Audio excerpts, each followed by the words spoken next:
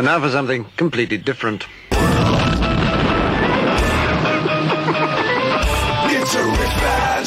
Forget everything you've been told by others before. Get ready for the real deal, the full story. Real talk about money, markets, life. Now, it's The Real Investment Show, presented by RIA Advisors.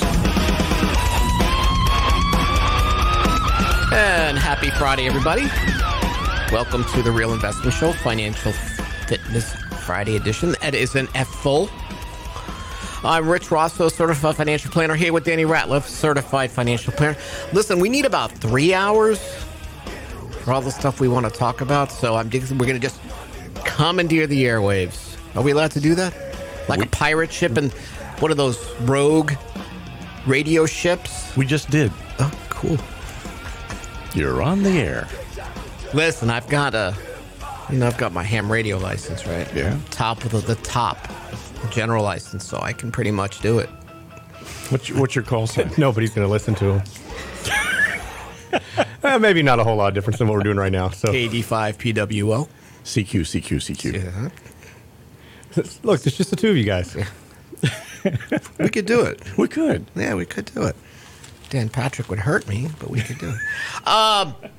So you always wonder about Fed policy. So today's a big day for news, right? So we have payrolls today, jobs report coming out, average hourly earnings. I think two important key factors, Danny, obviously we're going to be looking at is those average hourly earnings and labor force participation rate. Lance has probably, I'm sure, brought this up, but we have close to 2 million people that just sort of fell away. They're gone from the labor force, which is also part of the reason I think why we're seeing such a squeeze. Some retired, some just fell off the rolls. I was reading about how startups, people creating their own businesses, is really taken off. You know, this whole redefining of who you are and what you want to do post-pandemic continues. So obviously this is going to pressure the Fed to make a move, maybe not increase short-term rates yet, but it may stop some of their bond buying. I thought Bill Gross, being eloquent in the Financial Times, said it best. He's being kind here, but it makes the point. He goes, even enthusiasts of the Fed's policy must wonder whether hundreds of cryptocurrencies or a boom in special purpose acquisition vehicle SPACs are the result of continuing financial innovation or the product of cheap and plentiful credit demanded by deficit spending and an accommodating Fed chair. Boy, he's being polite there. Diplomatic.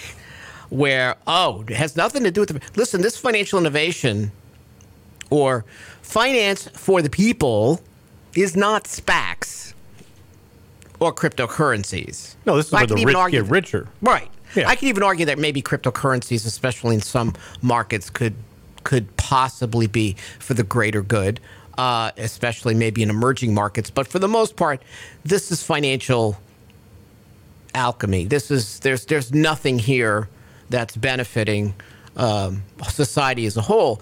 So Bob Shiller wrote the great book about finance and the Great Society, how there are certain financial innovations that really did help people over time, and that really pretty much stopped. SPACs is like the top of the cake. Well, today's National Donut Day. So the sprinkles on the donut of financial nothingness, empty calories, as these SPACs are called. You're not seeing a lot of performance out of them, but you see a lot of fees being generated for those who provide them. So, but today, again, big day for numbers, economic numbers. Dow futures down 42, S&P futures sort of flat, NASDAQ futures up 11, 10-year Treasury 1.625. Again, 10-year Treasury is not buying this whole inflation is here and economic growth is here to stay story.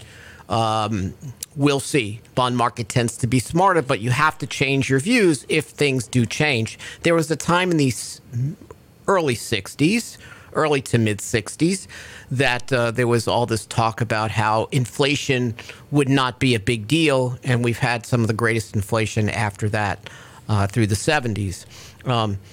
So we don't know, Danny. I mean, some inflation is obviously probably here to stay. If companies are raising prices, why would I? Yeah, they're not going to come back and lower them. They're not going to come back and lower them. But some of the supply chain disruptions are going to work themselves out over the next couple of years.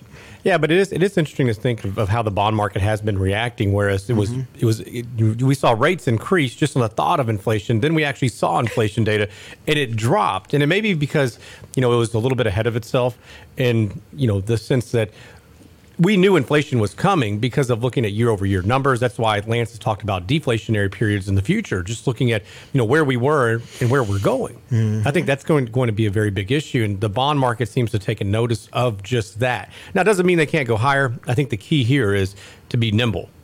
You have to be, because to your point, we have never quarantined the healthy before.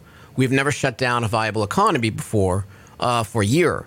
So all the after effects, we don't really know. We sort of can expect. Danny and I talked about this probably in March, April, May of last year, that we were worried about inflation when the economy opened up. It just makes sense, right? People are going to be pent up, want to do things.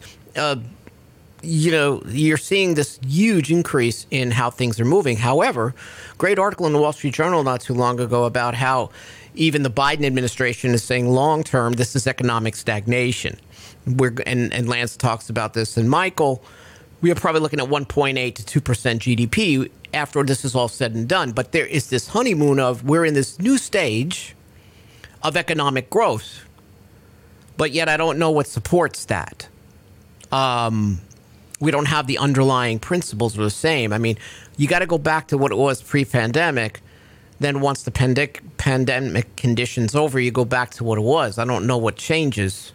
I don't know, but there's not been some big innovation during the pandemic. That's right. We all sat there and watched Netflix. I keep seeing all of these things, these headlines are saying that this is the biggest growth period that we're ever going to see. Yes, we're still just in the recovery period. We're not technically in growth yet.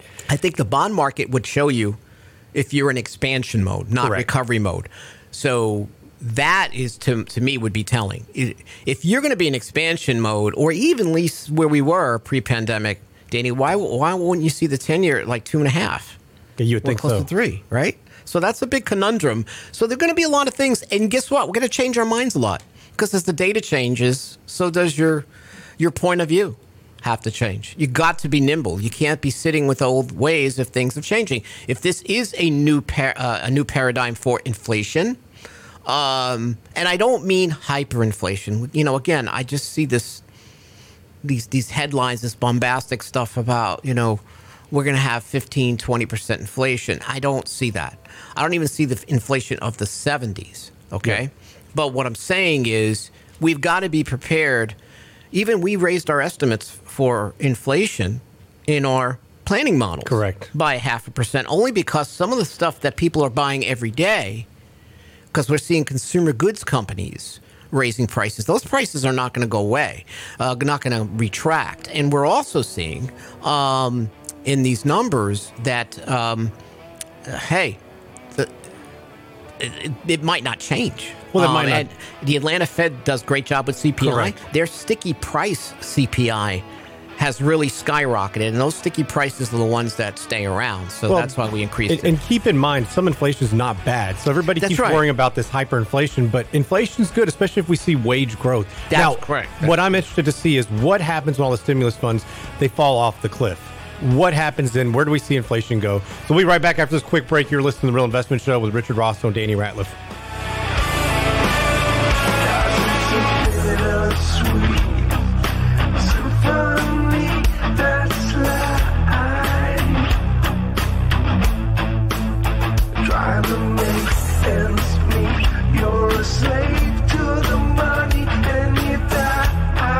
Get daily investment news you can use, delivered at the speed of the internet at realinvestmentadvice.com. You could be one of the 7 in 10 people requiring long-term care in your lifetime. Are you prepared for nursing home care costs averaging more than $7,600 a month? Our next virtual Lunch and Learn will cover the management of long-term care expenses that could make or break your retirement. Join Richard Rosso and Danny Ratliff for the basics of long-term care. Long-term care. Register at realinvestmentadvice.com. realinvestmentadvice.com for our virtual lunch and learn on long-term care. June 24th at noon. realinvestmentadvice.com. The Real Investment Show.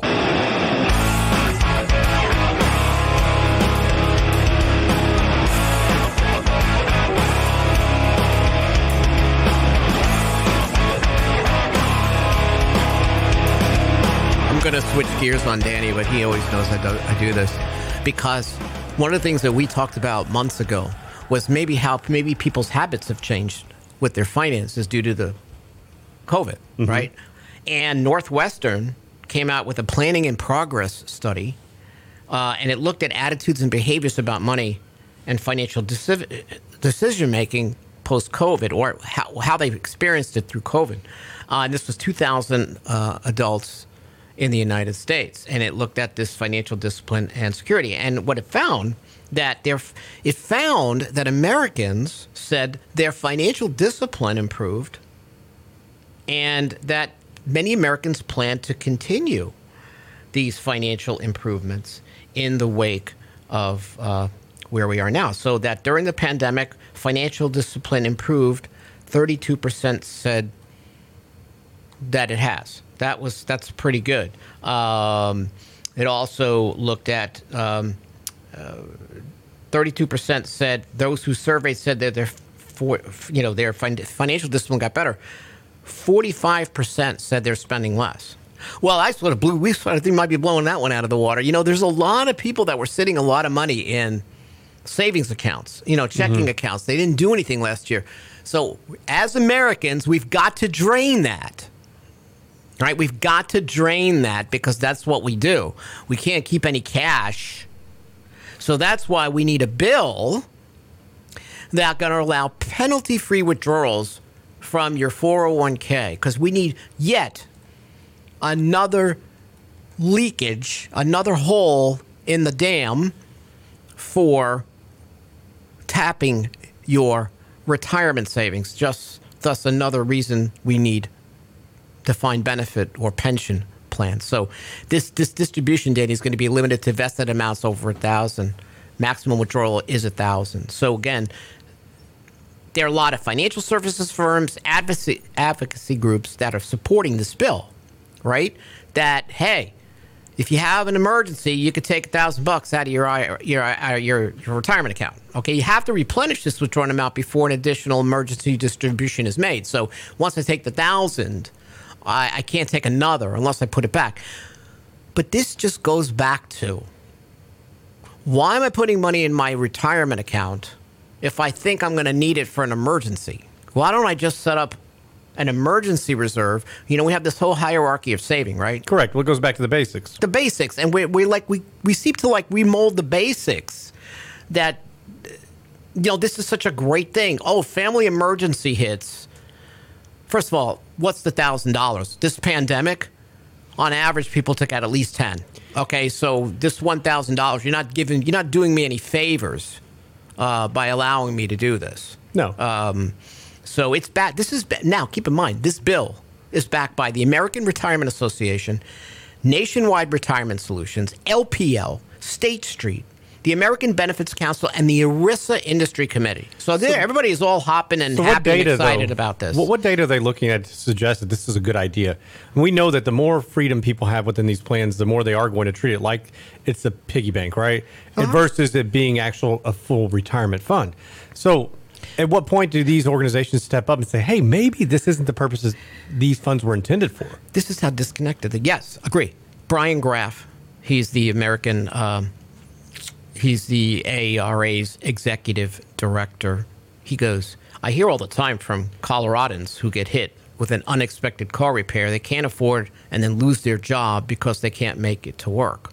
Millions of families are trapped in this cycle of economic insecurity, one emergency away from everything falling apart. True. Yeah, I don't doubt that for one bit. I doubt that. But why is accessing my retirement account the solution?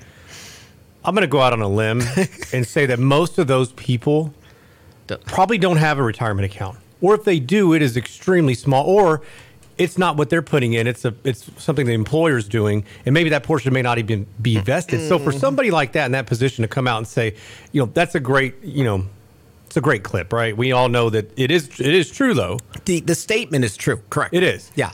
But if we want to go even further into what this bill intends, it doesn't. You miss the mark. Absolutely. It just shows you how disconnected, many groups are from people's day-to-day, because the whole solution is to tap your retirement accounts for everything. And Correct. to your point, how much are people putting into them anyway? Right? So it's financial literacy. What's the core of this problem? People can't raise $500 for an emergency, but they're told to sock everything they have in a retirement account as opposed to having liquidity first. It's another break in the argument that tax deferred accounts are the best thing since sliced bread. Well, not for everybody. Listen, you want to start a business? You want to start a business, because this happened to me. You want to start a business or go out on your own or do something more entrepreneurial, and all your money is sitting in a 401k, and you then need to tap that money and be taxed and penalized for it. Right? If you're going to work in a corporation your entire life in a cubicle, it works. If you're going to go out there and try to do something else, it's probably not. All right? I just am not a big fan of 401ks. And the more they allow leakage from these things, the worse they are. Why don't you just set up a Roth 401k or a Roth IRA, and then you could tap it? We know there are groups that are saying, hey, use the Roth because it could be a great emergency reserve. Because then again, we're muddying the emergency reserve and the long-term savings again, the long-term investment accounts. This goes back way further than this. It goes back to financial literacy, number one. But number two, look at all those organizations you mentioned. Each one of them nationwide, all these large organizations what's their job? Their job is to gather and collect money in retirement accounts. So they're not going to tell you to go set up that emergency reserve. And they also know that most of you guys out there can't touch it. So, it's a nice way. It's a nice sound bite, and it sounds warm and fuzzy. Correct. It's a snuggie that doesn't mean anything. We have so many financial snuggies out there that don't. It's a snuggie with holes in it. Long-term keep you warm. It's a bit crazy. Hey, so we're going to have another Lunch and Learn coming up on Thursday, June 24th, right before I go to Miami, because I'm one of those people that are sitting with money in their accounts and's got to go. No, really, because I'm burned out. So this, it's about... Tell it how it is, Rich. Yeah. Well, when does your day end? Okay. Long-term care. Exactly. Don't answer that. Yeah. Wait. Exactly. Planning for long-term care. How to manage expenses that can make or break your retirement. Realistic approaches to long-term care. Listen, John Penn works for us. John Penn's a great guy. He's also a certified financial planner, as he also works with clients. And he got a great question from someone who lives in Washington that said that, hey, the state is going to start charging payroll tax for a long-term care solution unless you're able to purchase private insurance. And I went, let me read into this. How many states are going to have to look at taxes, raise taxes to provide some form of long-term care benefit if people are not doing it themselves? They are, because Medicaid's covered by the states. And we know where states are going as far as money, right? So they're going to say, listen, we're going to raise payroll taxes and we're going to isolate out about $36,000, I think, in this long-term care benefit that you're going to be able to. I have no details on this, everybody. I'm doing more research because I'm fascinated by this, because Danny and I have always talked about something's going to have to change. There's going to have to be some sort of social safety net that's going to happen for long-term care, whether it's an adjunct to Medicare or Medicare Advantage. Something's going to happen, and this is one of the first I've seen where it could be helpful, Danny, because I wouldn't want the state doing it for me. It could get people off their butts to examine their situation better. Because what the government is saying is, if you don't get it on your own, we're raising your pay. We're doing this. So this might force people to actually look at the decision and say, I never really thought about it. That's one positive I can see from it. I don't know any other positives. I don't know what kind of benefits you get from this. I would rather go out and get my own insurance, or at least plan for it. So the thing is, so John's question to me was, well, I mean, what would he do? Like, how much? How do you know? I don't know how much he would need. Yeah. You wouldn't know. You have to have a full financial plan. You just can't go out there and, you know, knock on your insurance person's door and go, hey, I want long-term care, because you're going to get the best. They're going to do you, your spouse, you know, they're going to just sell you as much as possible. Well, there's a hierarchy to this. You may not need full coverage. Listen, this stuff is expensive. And the older you are, the more expensive it is. And the underwriting for this stuff could be draconian.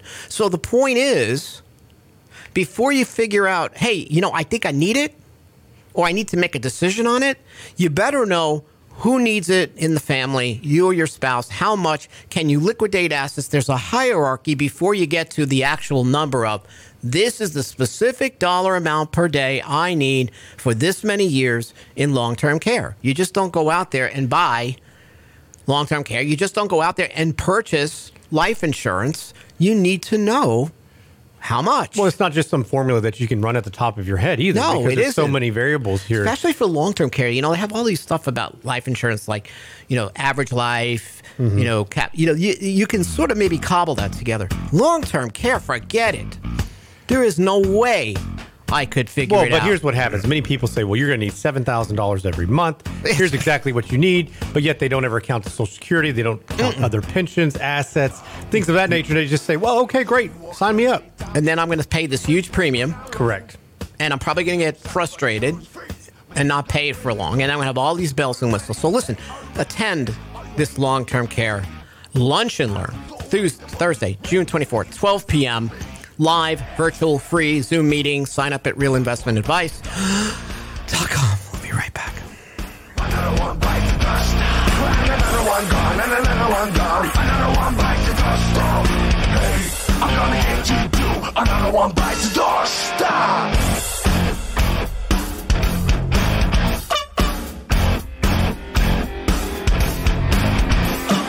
How do you think I'm gonna get along without you when you're gone? You took me for everything that I had and kicked me out of my home. Are you happy? Are you satisfied? How long can you stand the heat? I don't know the way the bullets rip to the center of the beat. Yeah.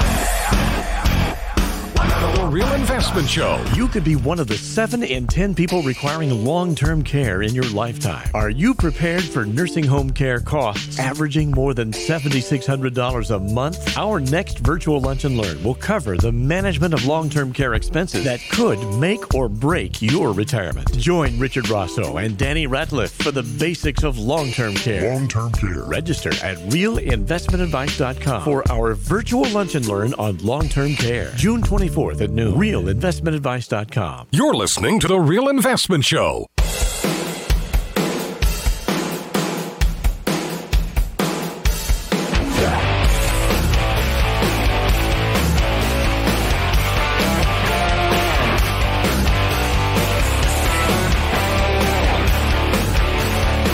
Sometimes your financial partner has to put him or herself in the middle of some messy things.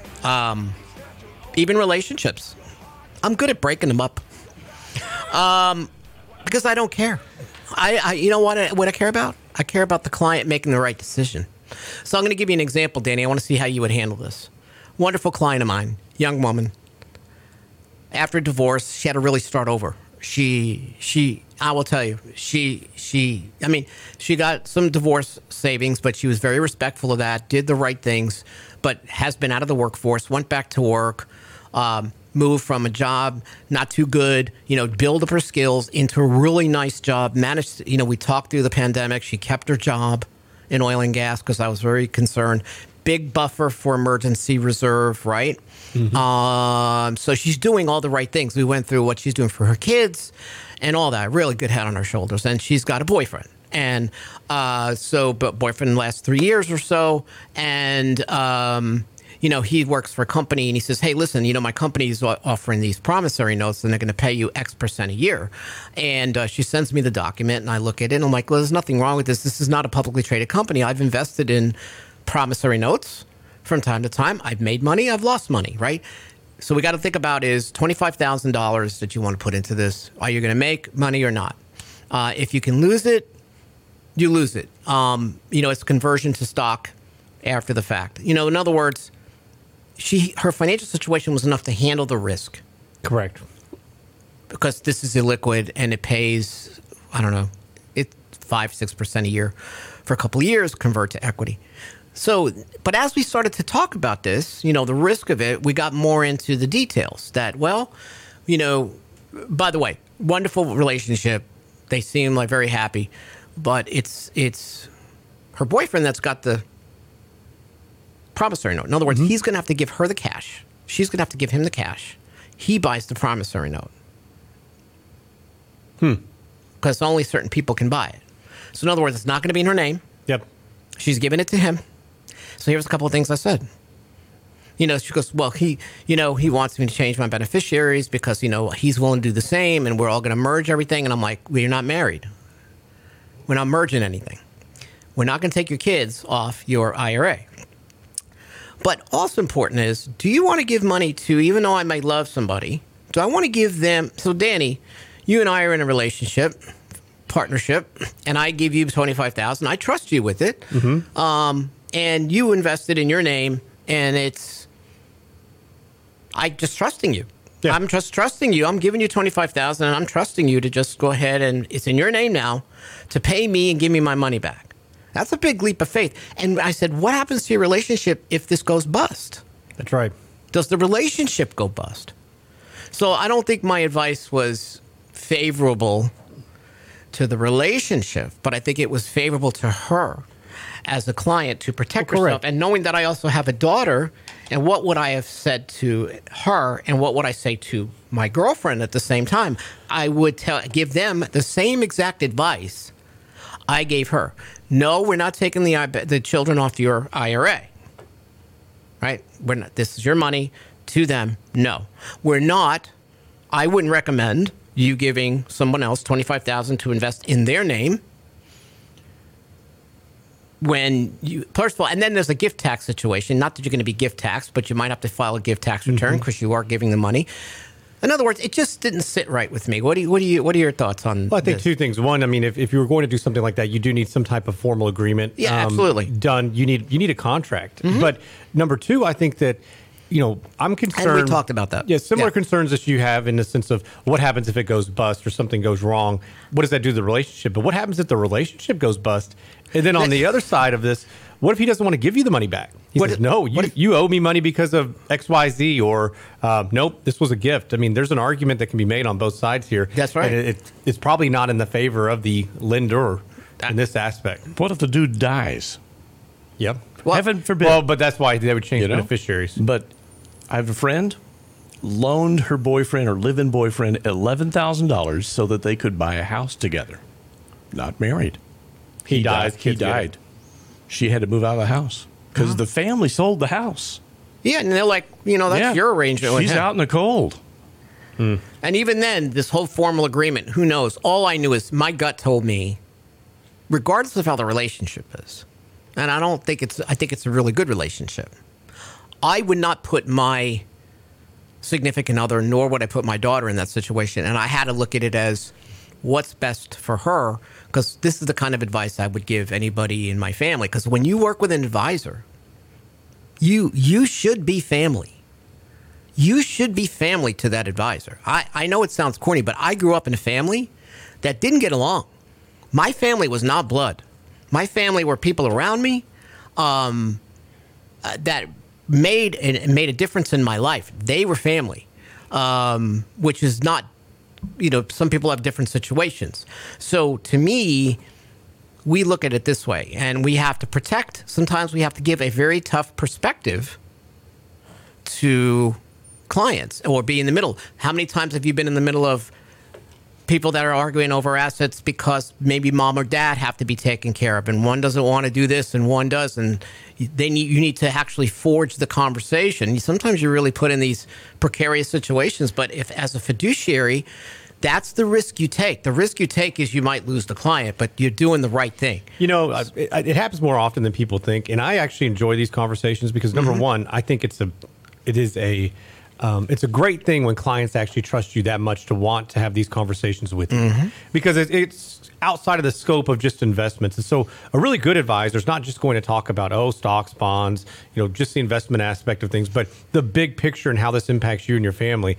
And, I think over the years, we've gained a lot of experience in this. And you and I joked years ago that the financial advisory role was changing significantly to be more like a life coach in many ways. And I think it has, and it's really benefited the industry. I think it's made advisors sharpen their skills, but it's benefited the clients as well. I think that's why a lot of advisors went out on their own. Like when we moved from brokerage, where you're pretty much not that. You try to be, but that ain't going to work. You're beholden to the company. You are. You're not going to be beholden to the client. So one way to do that is you're seeing a lot more advisors going to be fiduciaries. So no, that's exactly right. So I think that's a very big thing. And you know what? I'm honored when somebody comes and asks those types of questions, because, that solidifies the relationship. That means that, we're doing something right. And so we welcome those. If you guys have questions, need help, we're certainly there. Some days, we kind of feel like we should maybe be more of a psychiatrist and an advisor at some point, or marriage counselors, but it's all good. Lance brought up a good point. So, guys, you can go to the YouTube channel, check it out. Lance does comment from time to time. He's a troublemaker. He's had a bit of coffee this morning. He's a troll troublemaker. But he did make a good point, Rich. He said that someone raising capital on promissory notes, it's because they can't qualify to borrow from a bank. That's right. He says, look out for roaches in the kitchen. No, and that is a great point, because when I looked at the company, it really is franchise-based company, can't get financials on it, and that's exactly Lance did. For once, he's not being a troll. Thank you, Lance. I got a squiggly line chart for him. He's selling new charts. Yeah? Yeah, he said you should go check it out. He says they're going to be invisible. I've got NFTs? one. I got one with a finger. You pick the one. This is all out of love, everybody. You should know, what's the over-under on how many times I'm going to shake my head at Rich every day. Hour? We are one big family. Oh, man. I love it. I know who's really shaking his head right now. Connie. So, all right. So, a couple of things we want to talk about is, as we come to almost coming to the next break, you're seeing more and more individuals waiting, which is great, Danny, to take Social Security. This is another one we're going to get a troll response to. This is a great study, because the study is showing is that, hey, people are starting to realize, Danny, that people need more guaranteed income, and variable assets may not provide everything that's needed for a lifetime or 2 lifetimes. Correct. So people are now actually taking their time to make the decision. And Social Security, actually, I'm going to give them credit. The association has done a really good job outlining statements better to show taking it early, the ramifications, taking Social Security full retirement age, taking Social Security at age 70. So this delaying of Social Security and maybe taking money from your IRA first, this is advice that I started in 2003. This is when I lost clients, Danny, because when I was telling them, when all they hear is take Social Security early and put it in the market, I said, no, I think the cycle's going to change here, so I'm going to want you to wait to take Social Security. People thought it was really outrageous that why wouldn't I let my IRA sit and grow tax deferred? Like, you don't know what you're talking about. So I just remember in 2003 losing clients when I started changing this. But now there's this talk about how do you build a bridge to Social Security? In other words, hey, I'm retiring at 65, 67 years old, and I got my IRA, and I should take Social Security and let my IRA grow. It's the actual opposite, because the longer a person waits to begin Social Security, the more they're going to get each month, right? In some cases, your income will be 76% higher if you wait until age 70 to claim Social Security benefits. And that doesn't even include your spouse, who will probably outlive you if it's a female who outlive us. So we'll talk a little bit about this when we get back on the other side of the break, last segment of Financial Fitness Friday on The Real Investment Show. We'll be right back.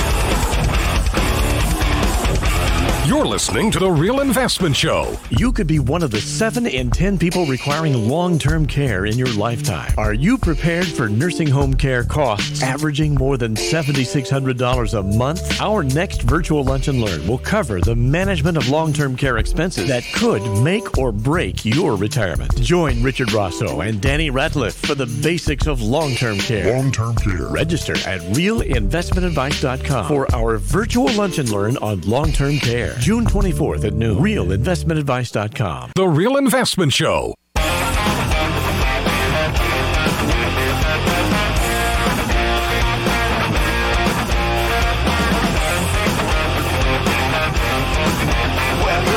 Welcome back to the Real Investment Show. I'm Danny Ratliff here with Richard Rosso, certified financial planner. So last segment talked a little bit about Social Security and how people are actually more inclined to delay it. And studies are actually showing that there's a big benefit in doing so.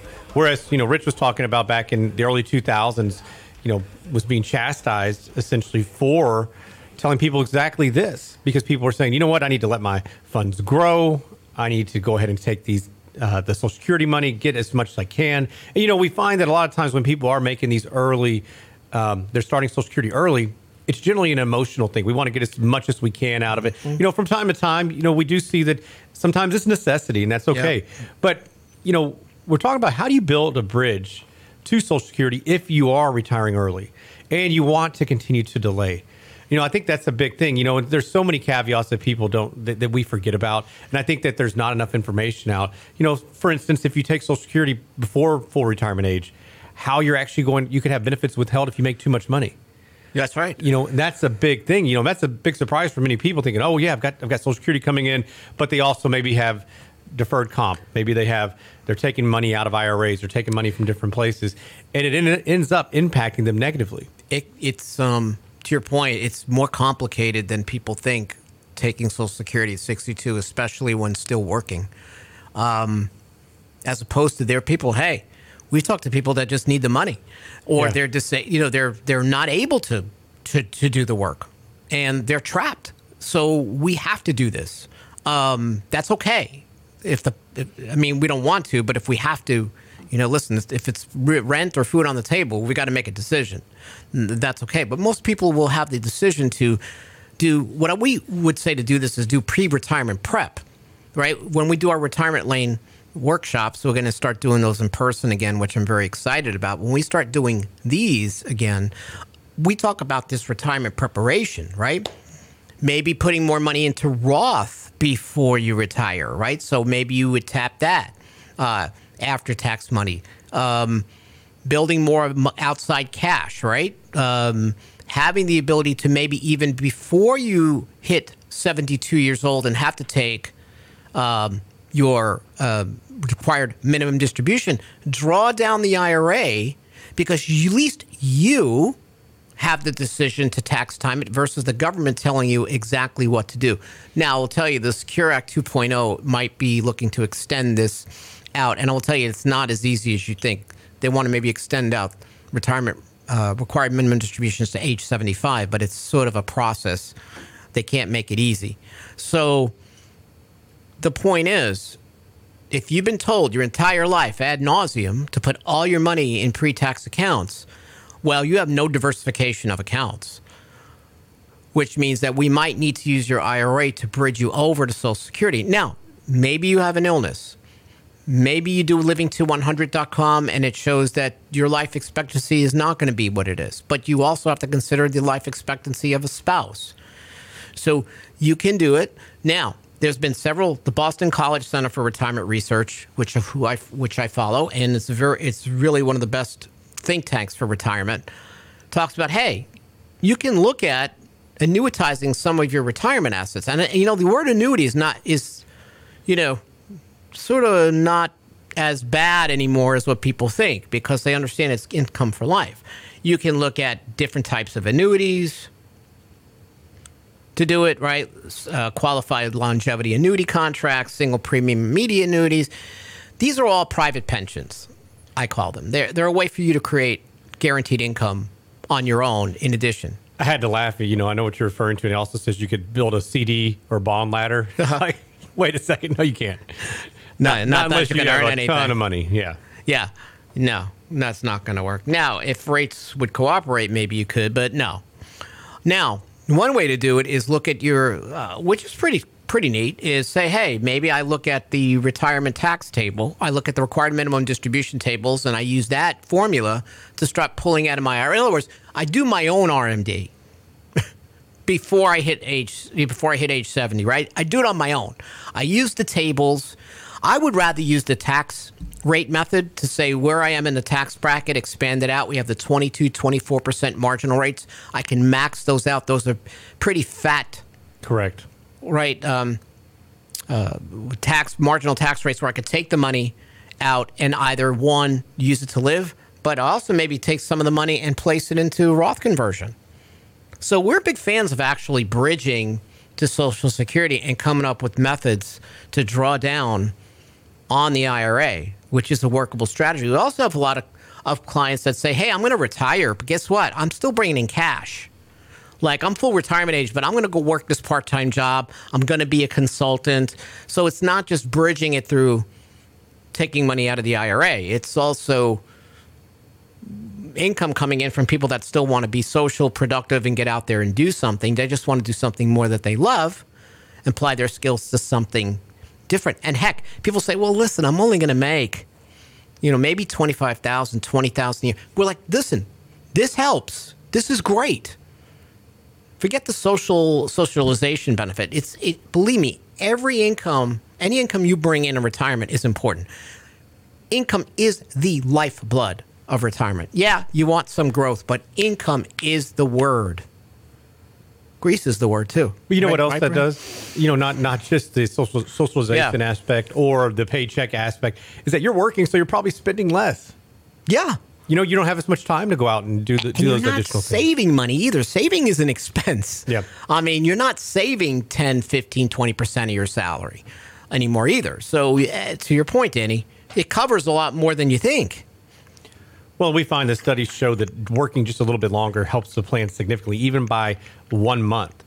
So extending that out is not a bad thing. Now, look, you can do a couple things, right now to prepare for that and be ready to bridge that gap. You can work, you can work more, save more, or you can spend less, right? In Lance's aspect, he's just got to work more. I've got a new term for this. You ready? What is it? Retirement infrastructure. Building the bridge.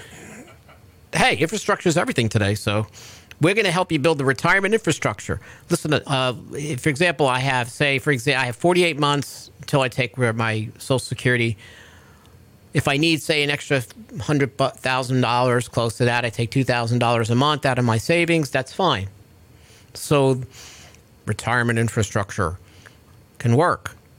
The most important concept here is you might squirm a little bit in your seat because we're telling you to take money out of your IRA when your broker is telling you, oh, let that sit because tax defer is like the best thing in the world. I mean, it's even better than having a kid. It's like the best thing. It's like nirvana.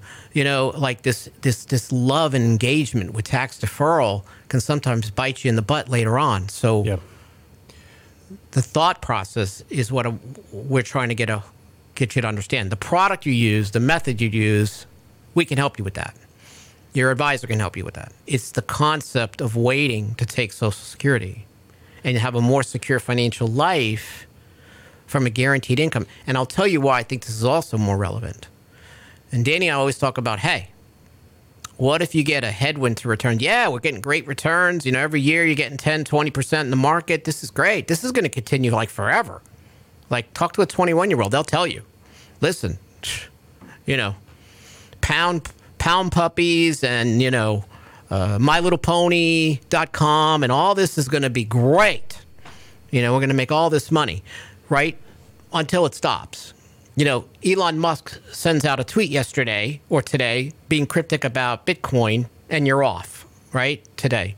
So the point is you have to understand that you can do this and take money from the IRA, and it's not all this tax deferral. And we think that over the next 10, 12 years that there's going to be a headwind to returns, which means you're going to get lower returns for stocks, lower returns for bonds. So if I could take more of the burden away from those variable assets to provide my income and use guaranteed income products, that could really help the longevity of my portfolio overall. Now, some of you have pensions. That's great. I'm jealous of each and everyone I meet with. It's really tough, Daddy, because I'm like, I'm so mad you have a pension. I don't. No, I'm so jealous. How many people have pensions? Very few at this But there's stage. a way you have to create your own sometimes, depending upon longevity. And we know what longevity risk is, especially for people that are higher income. Longevity is the issue. And helping your money live as long as you do is a challenge. So sometimes you need to supplement those variable assets with income you can't outlive and create your own pension. Taking money out of your IRA, set amount every month until you hit age 70, it could be a way to do it. Is Lance trolling again? No. Lance is all good. He's good for now. He's got to work until age 96. His plan says age 96 he can retire. That's what his plan says. Oh, man, it's funny. All of y'all are going to have to work a lot longer because I'm the youngest guy here. So y'all all think you're retiring. Well, mentally, you're the oldest guy. You're wrong. That may be true.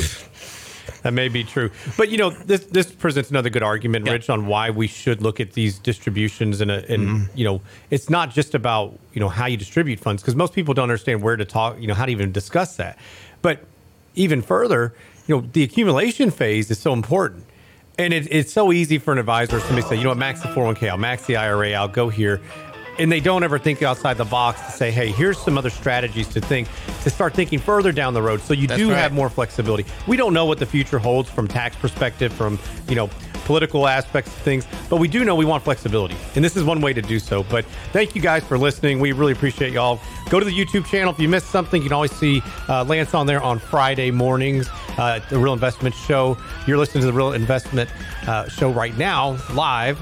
And go to realinvestmentadvice.com. Sign up for the Lunch and Learn Long-Term Care. We'd love to see you guys out there on June 24th. Y'all have a great weekend. We'll see you Monday. Monday, always Sunday, in a rich man's world.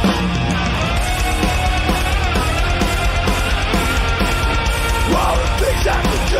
Get daily investment news you can use, delivered at the speed of the internet. Sign up for the Real Investment Report now at realinvestmentadvice.com. It's a rich man's world.